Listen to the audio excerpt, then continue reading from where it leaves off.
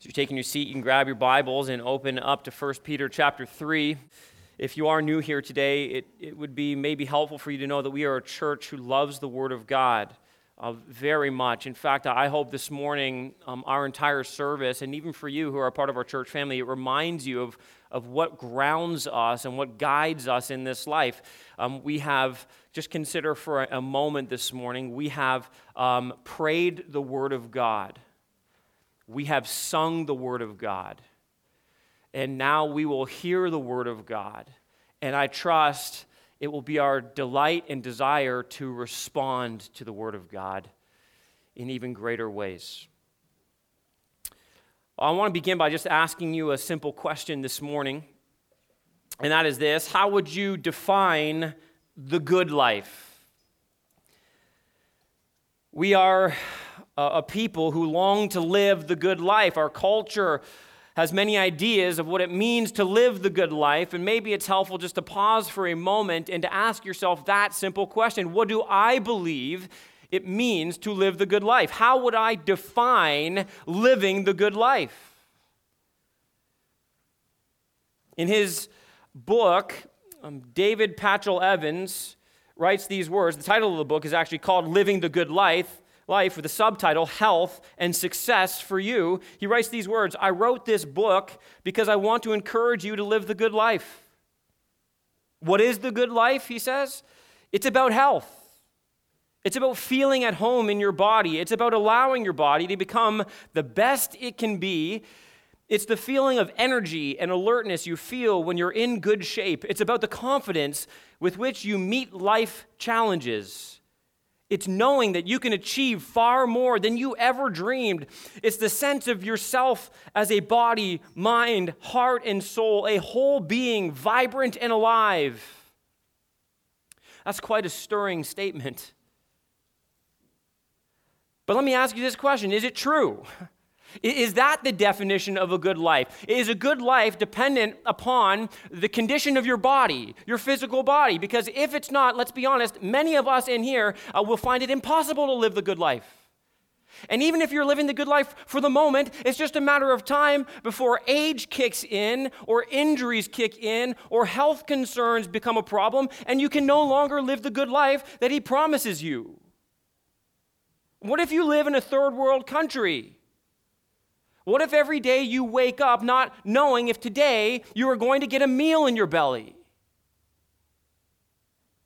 You see, sometimes our understanding and definitions of the good life are so skewed by the world that we live in, or the cultural context in which we find ourselves, that we need to pause and actually consider how the world's understanding has infiltrated our own understanding. Many of us, I think, have bought into this kind of thinking, in believing that the good life is something that this world in and of itself can actually offer to us. A theologian by the name of Kevin Van Hooser says this: certain segments of the church have succumbed to cultural conditioning about the good life, or what counts as success. You see, according to the Bible, living the good life is not about the kind of life you can make for yourself, but rather it's about the kind of life you can find only in Jesus Christ. It's about true life, a life with God at the center, a life lived with God, and a life lived for God. You see, God determines what the good life actually is. And as hard as we may search for it apart from Him, we can never truly find it because it is found only in Him. God determines what the good life is because He is the creator and giver of life. And so this morning, we need to recognize that our understanding of the good life must not be shaped by the world around us, but by the Word of God. Peter, addressing the church, who is, by the way, living in difficult times. And he addresses them about how to live the good life, even in the midst of persecution, and even in the midst of oppression, even in the midst of suffering. He says, listen, the good life is something that is possible to have and enjoy even now, even in the midst of the most challenging of circumstances. He says these words in chapter 3, verse 8. You can follow along with me. He says, finally, all of you have unity of mind, sympathy, brotherly love, a tender heart, and a humble mind. Do not repay evil for evil or reviling for reviling, but on the contrary, bless. For to this you were called, that you may obtain a blessing. For whoever desires to love life and see good days, let him keep his tongue from evil and his lips from speaking deceit.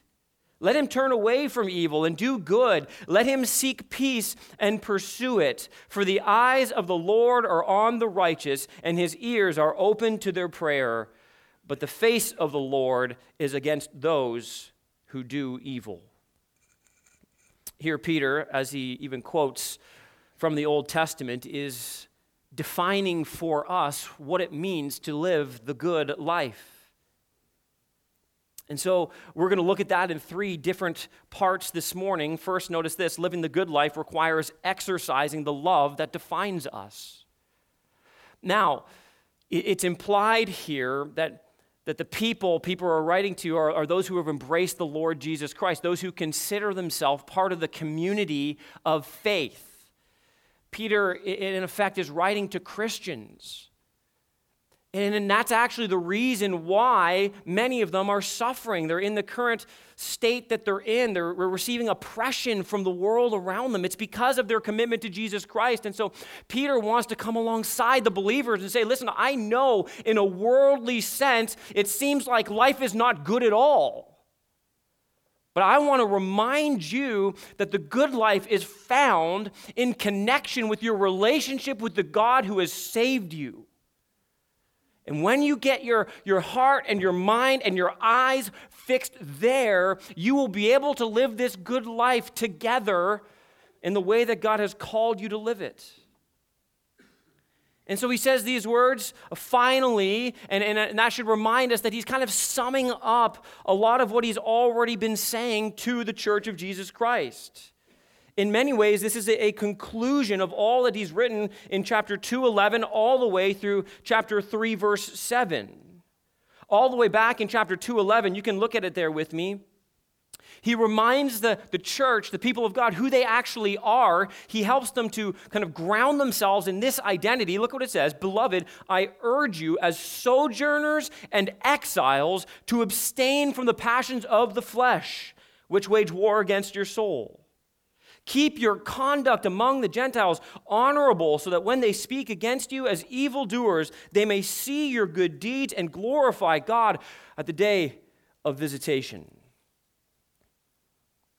And in chapter 3, he's gone on to tell us what it means to live in this world as a servant of Jesus Christ, in submission to the lordship of Jesus Christ.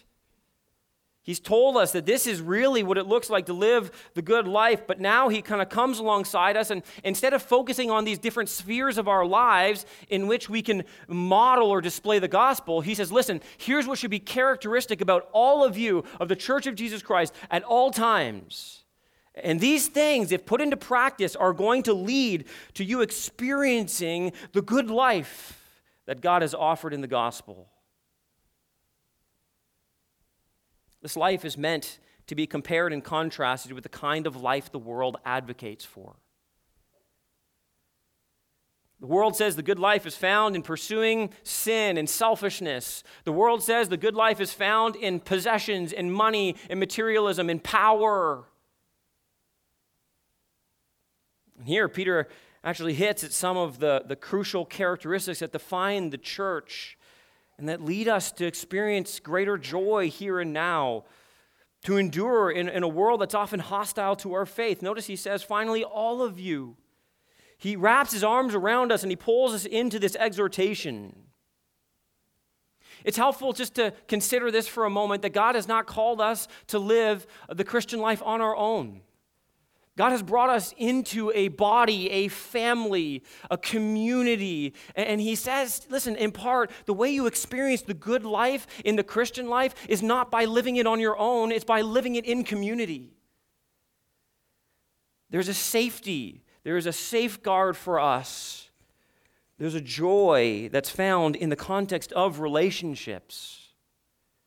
And I know this is already obvious to many of you, but we should understand this, that living life in the church and in relationships in general is not always easy. We don't kind of drift or slide into good, healthy relationships.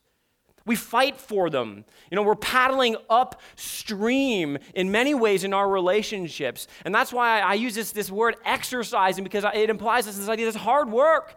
We're going to have to get after what it means to enjoy this life together. This is who we must continually strive to be. These are the kind of commitments we are supposed to be making to one another as a family. He gives us essentially 5 commitments to make, 5 characteristics that should define us. He says, have unity of mind, sympathy, brotherly love, and a tender heart, and a humble mind. But what might not be obvious to you is the kind of structure that Peter is using to help us understand how these things are supposed to operate in our community of faith. He uses a literary device known as a chiasm. Some of you, that's going to instantly trigger kind of your English background. For some of you have no idea what I'm talking about. That's okay, because it's on the screen behind me. I'm going to show you what it means. A chiasm comes from the Greek letter of the alphabet, a chi, which is like an X, okay? And here's the sense of what's happening. It's like this. It's like the framework is intended to show you that there's some parallel truths being highlighted, but they're really leading you towards a center which grounds everything. In other words, the center of the X is supposed to be the most important part, the thing that we ought to focus on. So I put it on the screen behind me here so you can see how Peter has structured this verse so we understand how this is supposed to operate. You see how unity of mind and a humble mind are supposed to be parallel. They nuance each other. He's explaining what he means, how this looks in the life of the church. Sympathy and a tender heart, they're so similar. A tender heart or compassion is the same idea. They work together. They're to be viewed together. And then right at the heart of it all, the thing that makes these things possible is this sense of brotherly love that we all embrace as the family of God.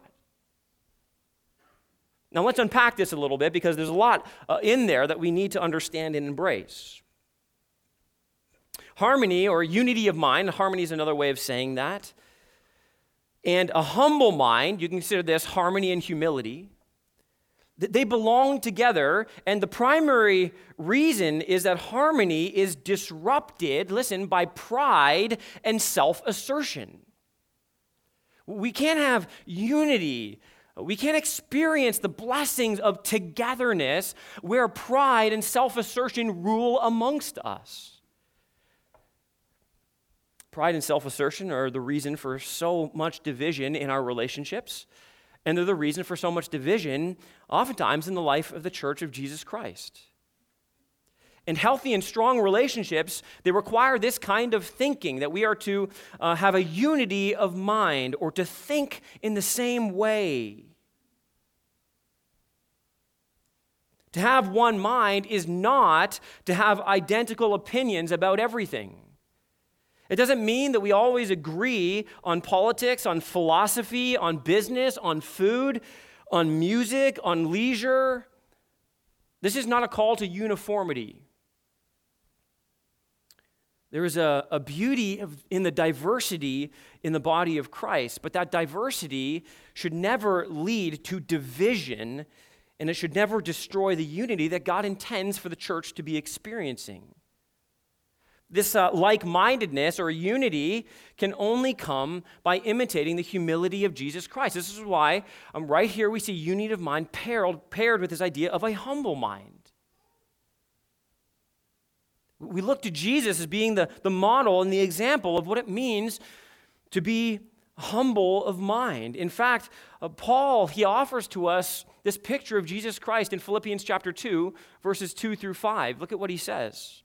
He says, complete my joy by being, here's the same word, of the same mind. That's the exact same word that Peter uses. Having, look at this, the same love, being in full accord and of one mind. There it is again. You say, how is this possible? Look at what he holds up as the example. Do nothing from rivalry or conceit, but in humility count others more significant than yourselves. Let each of you look not only to his own interest, but also to the interest of others, having this mind among yourselves, which is yours in Christ Jesus. Can you see the key to understanding the way we fashion unity is found right here? Let each of us not look to our own interests, but also to the interest of others. There's a beautiful kind of deference here. There's a beautiful sense of looking out for one another here. It's not just about me. It's not just about my wants and my needs and my preferences. This is about us as a family. So much division in the church is caused by pride and preferences.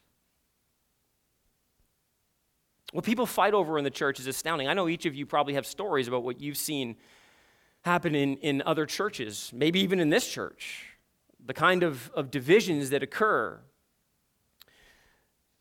There's a pastor, and he's a writer. His name's Tom Rainer. He did a bit of a survey, and he was trying to figure out, what's caused divisions in many churches. So he kind of did a tweet survey, and he said he had so many people tweeting back to him all kinds of crazy stories about what caused division in the church that he made a list of them. He has 25 kind of silly things that cause division in churches. And I just want to read a few to you just so you can get a sense of how crazy people like us can be sometimes. He says this, here's let me give you one kind of thing that caused division in some ways. These are actual things, okay, that actually happened. An argument over the appropriate length of the worship pastor's beard. How about this one? A church argument and vote to decide if a clock in the worship center should be removed. I vote it should. You probably vote it shouldn't. How about this? A petition to have all church staff clean shaven. Oops. How about this one? A dispute over whether the worship leader should have his shoes on during the service. That brings a whole new meaning to no shoes, no shirt, no service. Sorry, that was bad. It's really bad. I apologize. How about this one? 2 different churches reported fights over the type of coffee. Now, this is legitimate. This is okay. I think this is something. In one of the churches, they moved from Folgers to a stronger Starbucks brand. In the other church, they simply moved to a stronger blend. And listen to this. Members left the church over this. Tom Rainer, this is Tom, he says this. He says, perhaps they started a new church, the Right Blend Fellowship. That's bad. This is. I'm not making this stuff up, okay? An argument on whether the church should allow deviled eggs at the church meal, okay? And again, he says this, only if it's balanced with angel food cake for dessert. A disagreement over using the term potluck instead of pot blessing. Yeah, some of you are like, oh yeah.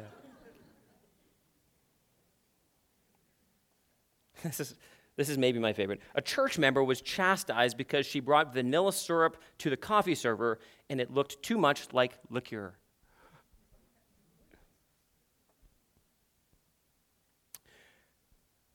There are a lot of really, really silly reasons people cause division. And I hope you can see that these kind of things so often are motivated by sinful desires or selfish desires or pride and preferences, and these are things that sadly divide many churches.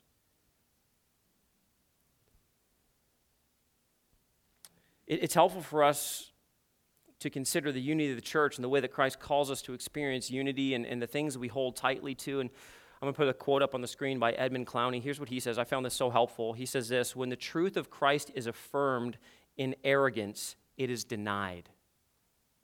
The like-mindedness, he says, that Peter requires manifests the mind and love of Christ. It is precisely willingness to submit ourselves to others for Christ's sake that undercuts the misunderstandings and hostilities that can divide the Christian community. That willingness flows from the love of Christ. You see, Christ is our example. In our church, we've always said things like this, and we still hold to this. We believe this is true. We need to major on the majors. We need to minor on the minors, and in all things, love. From the very beginning, we said a statement like this: in the majors, conviction; in the minors, tolerance; but in all things, love. And you need to hear me clearly on this. I'm not saying there aren't things that are worth fighting over. There are. We do not mess around when it comes to the primary doctrines of the Christian faith. When it comes to the things that the Bible says so clearly are necessary for salvation, we will fight to the death for these things, literally to the death for these things. But when it comes to areas of Scripture where there's maybe not as much clarity and where there's legitimate difference in interpretations and division, we just have a lot of charity and a lot of tolerance, and we need to be incredibly gracious with one another. And in all things, regardless of whether it's a major issue, a minor issue, or something way further down the line, we need to express ourselves with this sense of love. We need to be actually looking out. This is what he's getting at. We need to be looking out for the interest of others, not simply fighting for what we want. This is so helpful because so many of you can just take this and apply this in other areas of your life, right? Apply this to your marriage relationship. How many of your fights and arguments in your marriage are a result of your selfishness and your own sin? I would argue all of them. And so would James in James chapter 4. And so this is so helpful just to see how we can love each other and such humility. And you'll notice the next thing that Peter draws our attention to, he says, sympathy and a tender heart. Again, another word for tender heart is compassion. These two things are so closely related. They're actually incredibly difficult to distinguish from each other. Sympathy is the ability to feel what another feels, whether in joy or in sorrow. And the scriptures call us to this kind of sympathy all over the place. Just consider what Paul says in Romans 12:15. He says, rejoice with those who rejoice and mourn with those who mourn. Or Paul says this, if one member suffers, he's speaking of the church in 1 Corinthians chapter 12, if one member suffers, all suffer. If one member is honored, all rejoice. Again, you can just see the humility here. You can see the love of one another, the desire for the other's good, the desire to be so sweet and tender with one another. And you see, to sympathize is to enter into the experience of others as much as is humanly possible. And then, as we sympathize, as we experience that, it is to act upon those feelings in the appropriate way. Jesus, again, is held out as the model for us in Hebrews. Chapter 4, Jesus sympathizes with us in our weakness. The author of Hebrews says that he was tempted in every way, just as we are, yet he is without sin. He knows our struggles, and he has, therefore, a heart of compassion towards us. Compassion is really the emotion or the feeling expressed in tenderness. It's the emotion or feeling expressed in a generosity and a warmth. In the body of Christ, we seek each other's good, but we also seek to enter into each other's needs and concerns. This is one of the things that we see regularly happening in our church, in our small group ministry.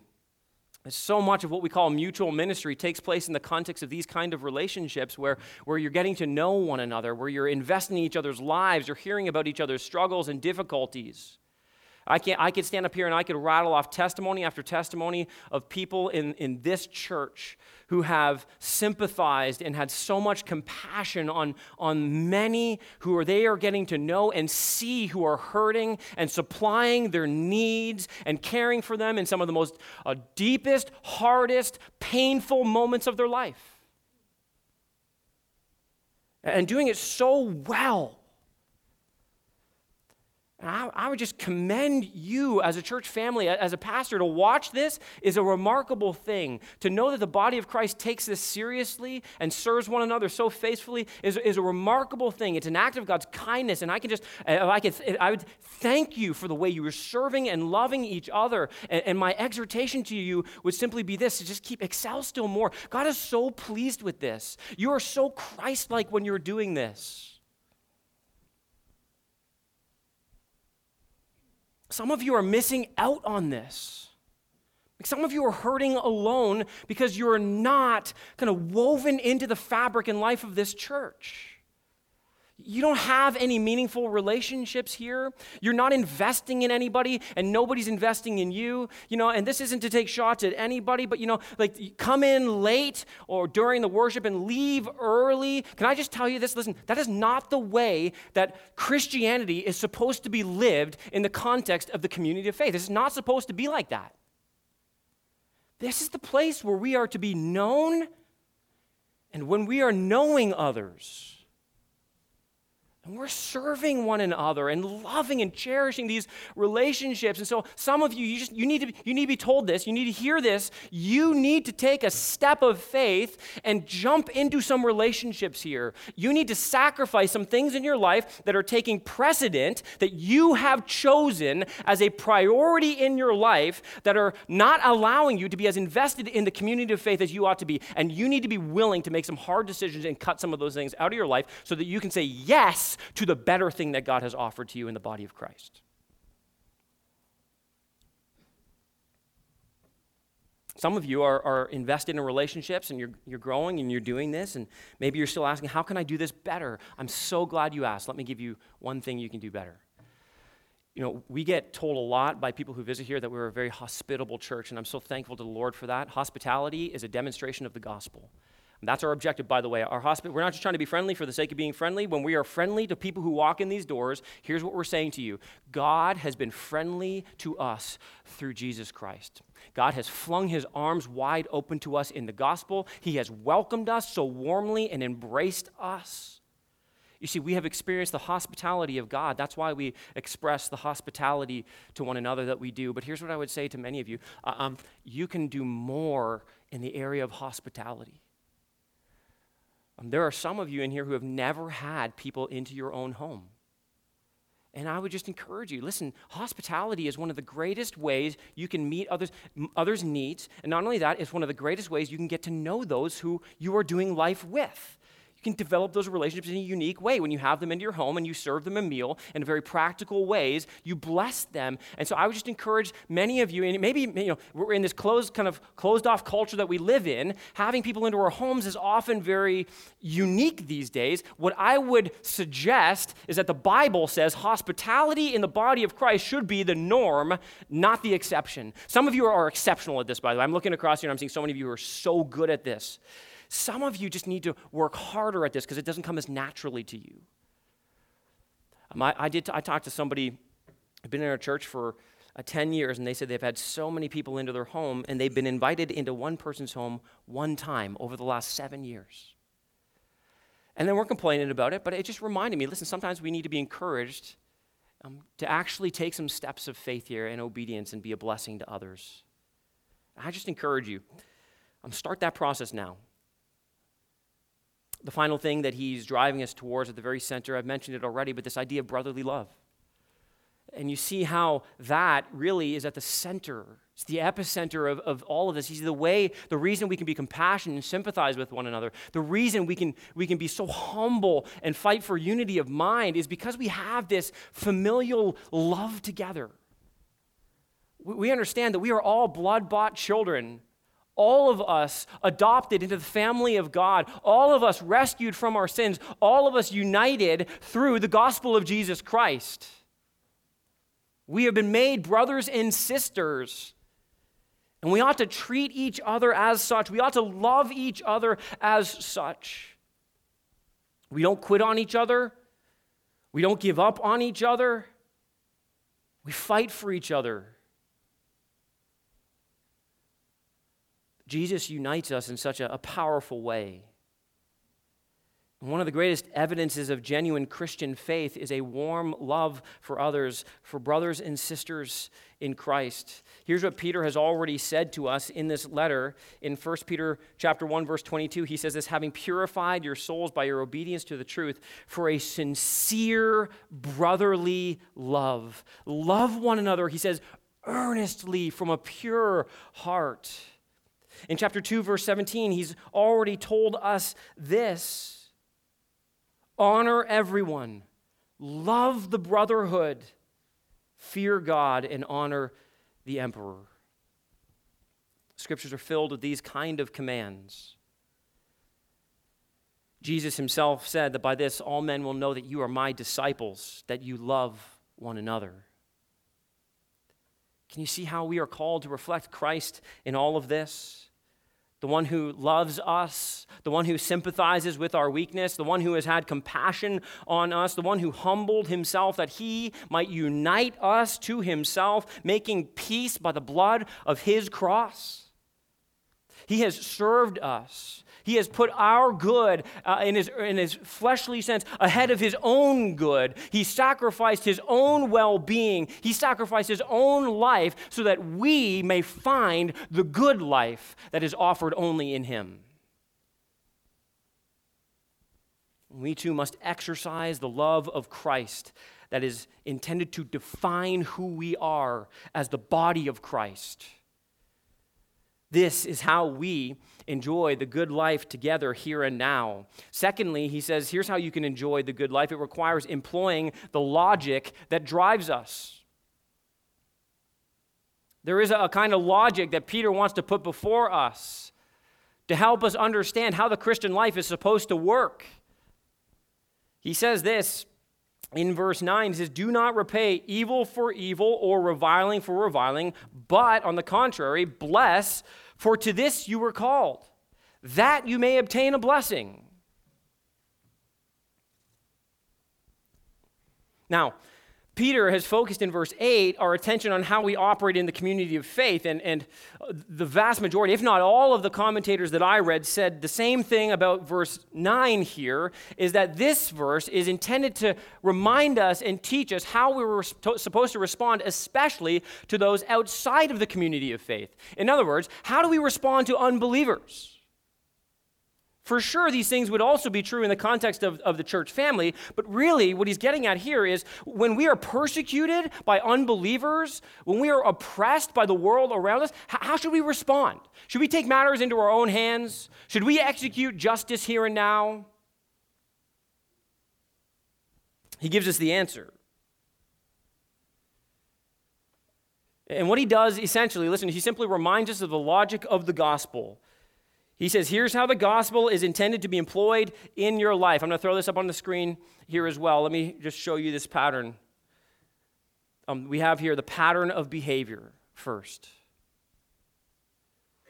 He shows us and he calls us to this pattern of behavior that we're supposed to embrace and employ in our lives. He says very clearly, here's what it looks like. Do not repay evil for evil or reviling for reviling, but on the contrary, bless.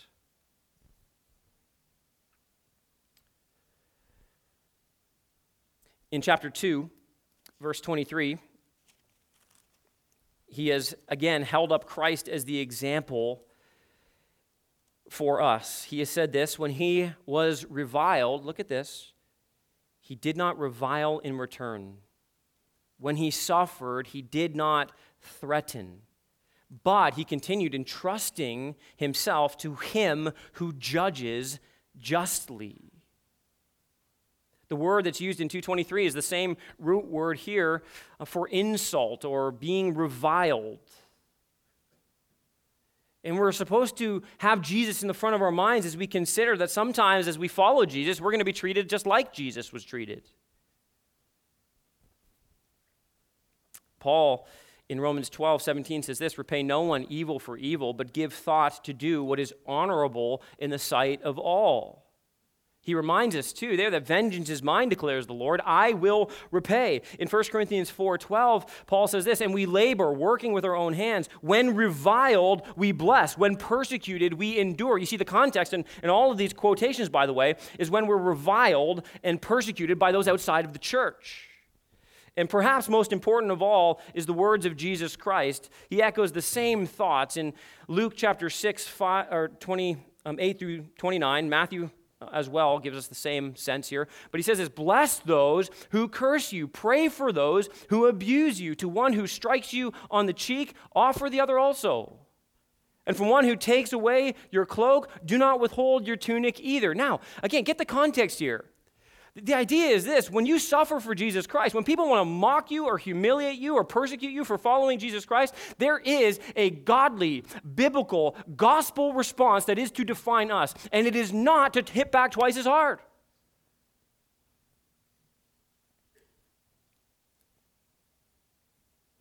So what does he mean by bless? Well, I think he means exactly what Jesus has just told us here. You can leave this on the screen just for another moment. It for sure means we're not allowed to pray imprecatory prayers. It means we're not allowed to take matters into our own hands. It means that we would want God's favor. Listen, this is so important. It means that we would want God's favor and blessing to rest upon even our greatest enemies and the greatest enemies of the cross.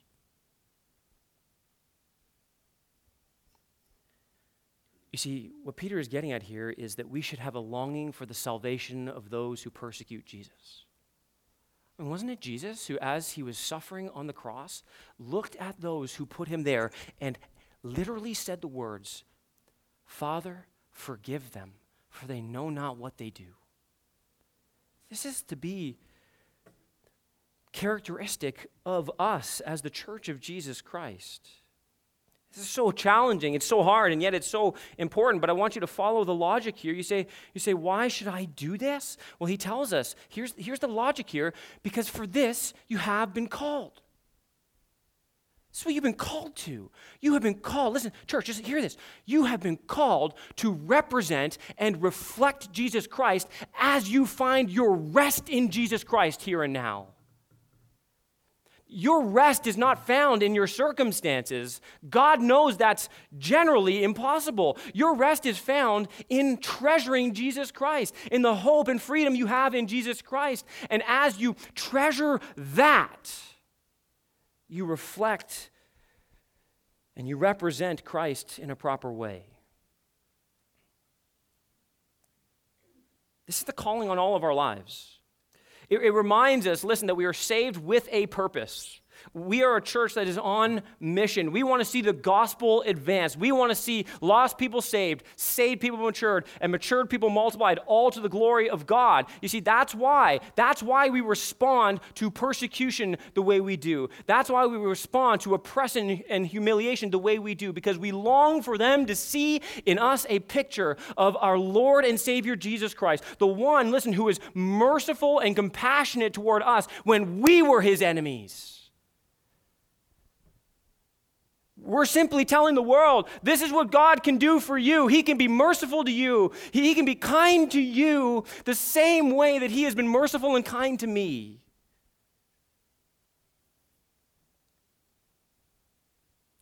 It's like Stephen in Acts chapter 7, the first martyr for the church. What a powerful example. He prays for those around him as he is literally having stones hurled at his body and his head. And he prays this, Lord, do not hold this sin against them. And guess what? A young Pharisee named Saul was standing by holding the coats of the men who were casting these stones. And the Lord, who stood at the right hand of God, received Stephen into his presence and heard his prayers, and God would miraculously save this young persecutor of the church named Saul, and he would transform him into the powerful proclaimer of the gospel of Jesus Christ named Paul. And look at this last bit of logic that he offers to us. What ultimately drives this, that we might obtain a blessing. Literally, the word for obtain there is inherit. That we might inherit blessing, in other words, he's saying. It's the same word that Peter has used in describing in 1 Peter 1, verses 3 through 4, the inheritance that awaits us. You know, the inheritance that is imperishable, undefiled, unfading, kept in heaven for you. That's the same sense here. In the Old Testament, the idea of obtaining or inheriting the blessing was referring to the promised land. It was something that was constantly placed before the people of God. Be faithful as your sojourners and exiles, as you're wandering in the wilderness, as you find yourself in a place that's not your home. Keep in mind that there is a blessing reserved for you, that those who are faithful to the Lord and who are obedient, they will inherit the blessing.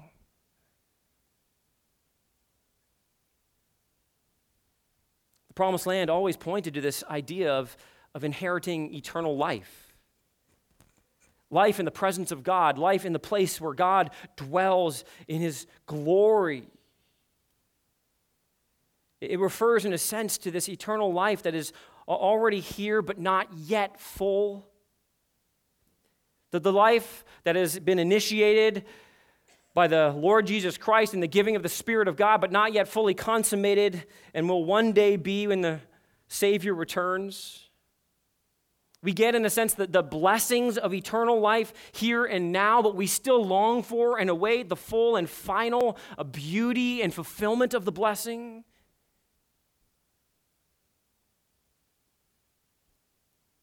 You know, Peter is constantly trying to remind us, church, listen, this world is not our home. This world is not our home. We don't live for this world. We are living for another home. I love what C.S. Lewis says. He says this: if I find in myself desires which nothing in this world can satisfy, the only logical explanation is that I was made for another world.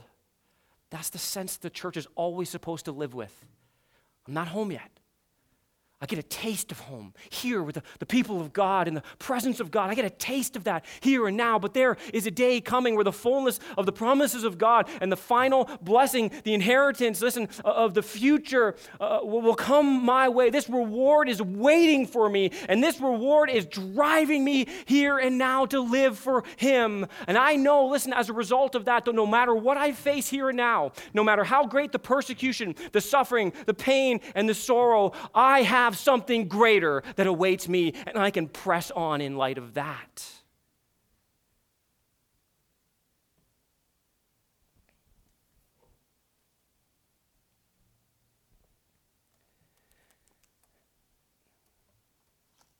The author of Hebrews, he gives us this powerful picture of the same truth. In Hebrews chapter 10, verse 32, listen to what it says. But recall the former days when after you were enlightened, you endured a hard struggle with sufferings. He's talking to a church that has had to suffer for being the church. Sometimes, listen to this, being publicly exposed to reproach and affliction. And sometimes being partners with those so treated. For you, I love this, listen to this line, for you had compassion on those in prison. And you joyfully accepted the plundering of your property, since you knew that you yourselves, listen to this, had a better possession and an abiding one. Therefore, he says, do not throw away your confidence, which has a great reward. For you have need of endurance, so that when you have done the will of God, you may receive what is promised. And then in chapter 11, he gives us these examples of people who did just this. So let me just give you one of them. Let me just remind you of Abraham. It says this in 11 verse 8, by faith Abraham obeyed when he was called to go out to a place that he was to receive as an inheritance. And he went out not knowing where he was going. By faith, he went to live in the land of promise. That's the inheritance. As in a foreign land, living in tents with Isaac and Jacob, heirs with him of the same promise. Listen to this. This is the powerful part, because guess what? Abraham never received in his lifetime the promised land, did he? He was a sojourner and an exile all the days of his life, looking forward to the promise. Listen to what it says. This is powerful. for he was looking forward to the city that has foundations, whose designer and builder is God. You see what he's saying? Abraham knew the land was not the ultimate destination. The land pointed to the final destination, the place where God's rule, God's power, and God's presence would dominate in its fullness. He's not saying, by the way, that we are earning eternal life. That's not what he's saying at all. He's calling us to evidence our eternal life. You see, enduring to the end is part of what it means to be a follower of Jesus Christ. There's a certain behavior that must accompany our belief. The Bible has no category for somebody who simply claims the name of Jesus but never exhibits any of the fruit of Jesus. There's no category. The category for that is this: unbeliever.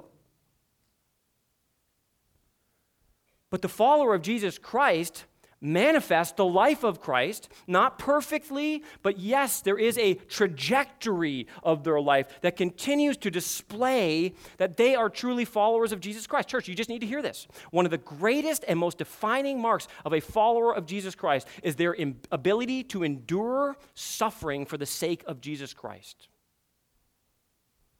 And those that do prove that they truly are sons and daughters of the King.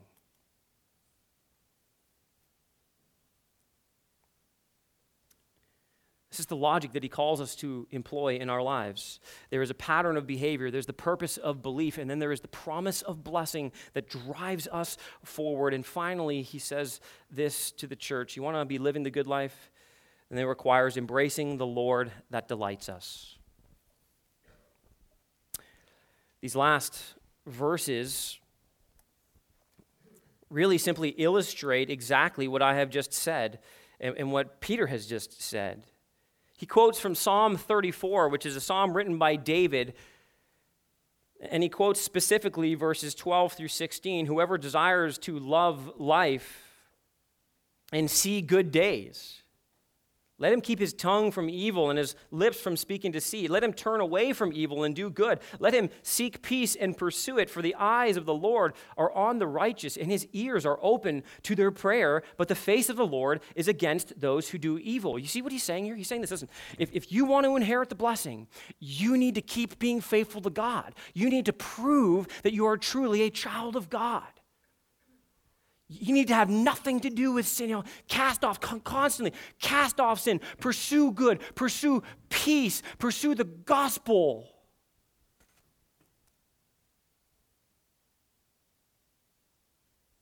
Psalm 34 is a psalm where David is in great distress. The circumstances of life are not good. And what we see in Psalm 34 is that David clings to the Lord. He looks around, his circumstances are awful, but he says this is like, regardless of what I have in terms of my circumstances, I have the Lord. In fact, he begins in verse 1, just listen, he says, "I will bless the Lord at all times. His praise shall continually be in my mouth. My soul makes its boast in the Lord. Let the humble hear and be glad. Oh, magnify the Lord with me, and let us exalt his name together." He says, "I sought the Lord, and he answered me and delivered me from all my fears.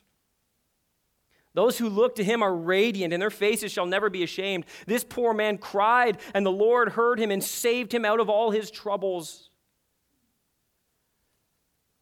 Verse 8 is something that Peter's already quoted. "Oh, taste and see that the Lord is good. Blessed is the man who takes refuge in him." Listen, this is salvation language. And it's a reminder that those who are saved continually fall back into this kind of behavior, this kind of refuge. I cling to the Lord. I'm not going to leave the Lord when my situation changes, when things get difficult, when I experience pain and tragedy. I'm going to cling to the Lord because he and he alone is where I find my greatest delight. And it was a training tool. Verse 11, come, O children, listen to me, and I will teach you the fear of the Lord." And here's where he quotes, right here, 12 through 16.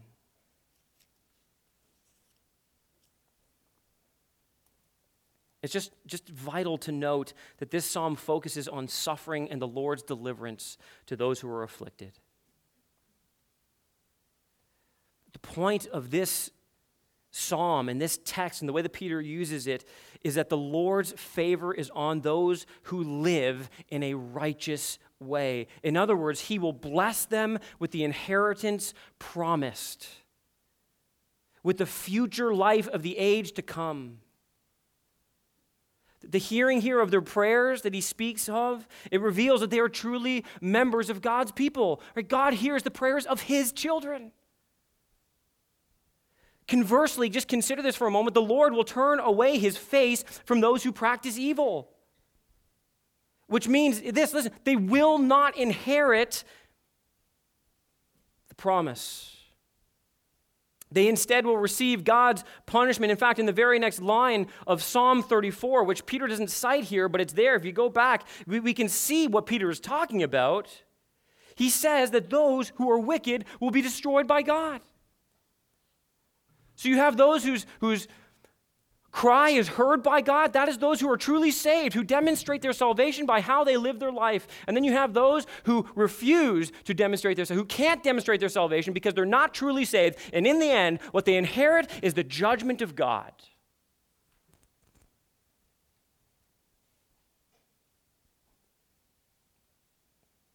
See, what this psalm reveals to us is the picture of someone who has placed their trust, their faith, their hope in the Lord, of someone who clings to the Lord as their greatest joy and delight.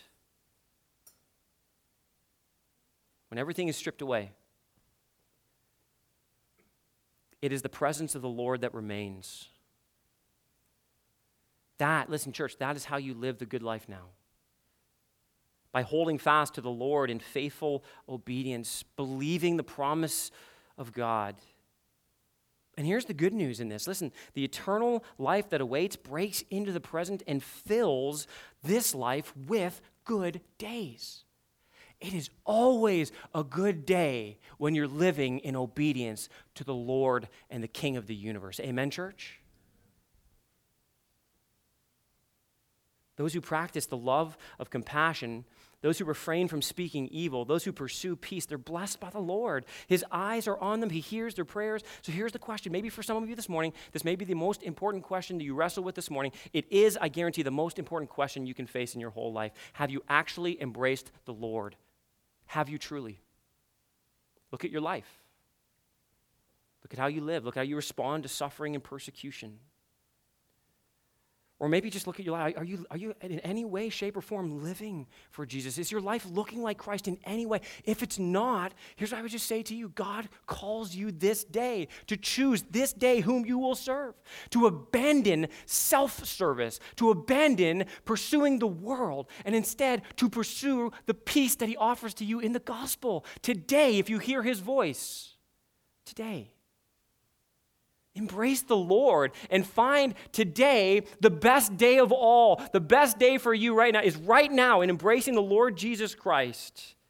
A good day, listen, in the world's eyes, is trouble-free. Feet up on the dock, sun shining in the face, right? A good day is all about good circumstances to the world, but a good day for the believer, listen to this, it may be imprisonment and beatings for following Jesus. It may be sitting in a prison cell like Paul and Silas singing hymns and thanking God for his goodness to them. It is always looking forward to the inheritance that is promised to those who are in Christ Jesus. The inheritance that is imperishable, undefiled, and unfading, kept in heaven for you. You see, the good life is not ultimately about this life, but you can taste the good life now. You can taste the good life now only when you believe the best life is yet to come. So, church, let us exercise the love that defines us. Let us employ the logic that drives us. And let us embrace together the Lord that delights us, enjoying the good life now while we eagerly await the fullness of the good life that is to come. Father in heaven, we bow before you, thanking you for your goodness to us. You are a good, kind, gracious, compassionate, loving Father. And you have sent your good and perfect Son, who shows us what it means to be humble and compassionate. He shows us your love in the most brilliant of ways by laying his life down in such humility that all those who look to him might find everlasting life, who might know the good life here and now, the life that's found only in surrender and submission to the lordship of Jesus Christ, but who look forward to the great life that is yet to come, the life that we will inherit by virtue of our union with Jesus Christ. And Father, I pray now that you would remind us, regardless of what we are facing, God, you are so worth the costs. It is so worth it to follow you, Lord, in every season and circumstance of our life. So I pray, Lord, for my brothers and sisters and for my own heart, Lord, that you would remind us now as we respond and as we sing, God, that you are so worthy of our devotion to you. Help us, Lord, we pray. We need your help. We need the power of your Spirit working mightily in us to free us from sin and to hold us fast, to cling to you, to cling to the truth of the gospel, to live a life of faithfulness and obedience that brings you greater and greater glory. Help us, we pray. Make this our delight. We pray in the name of Jesus, our Savior. Amen.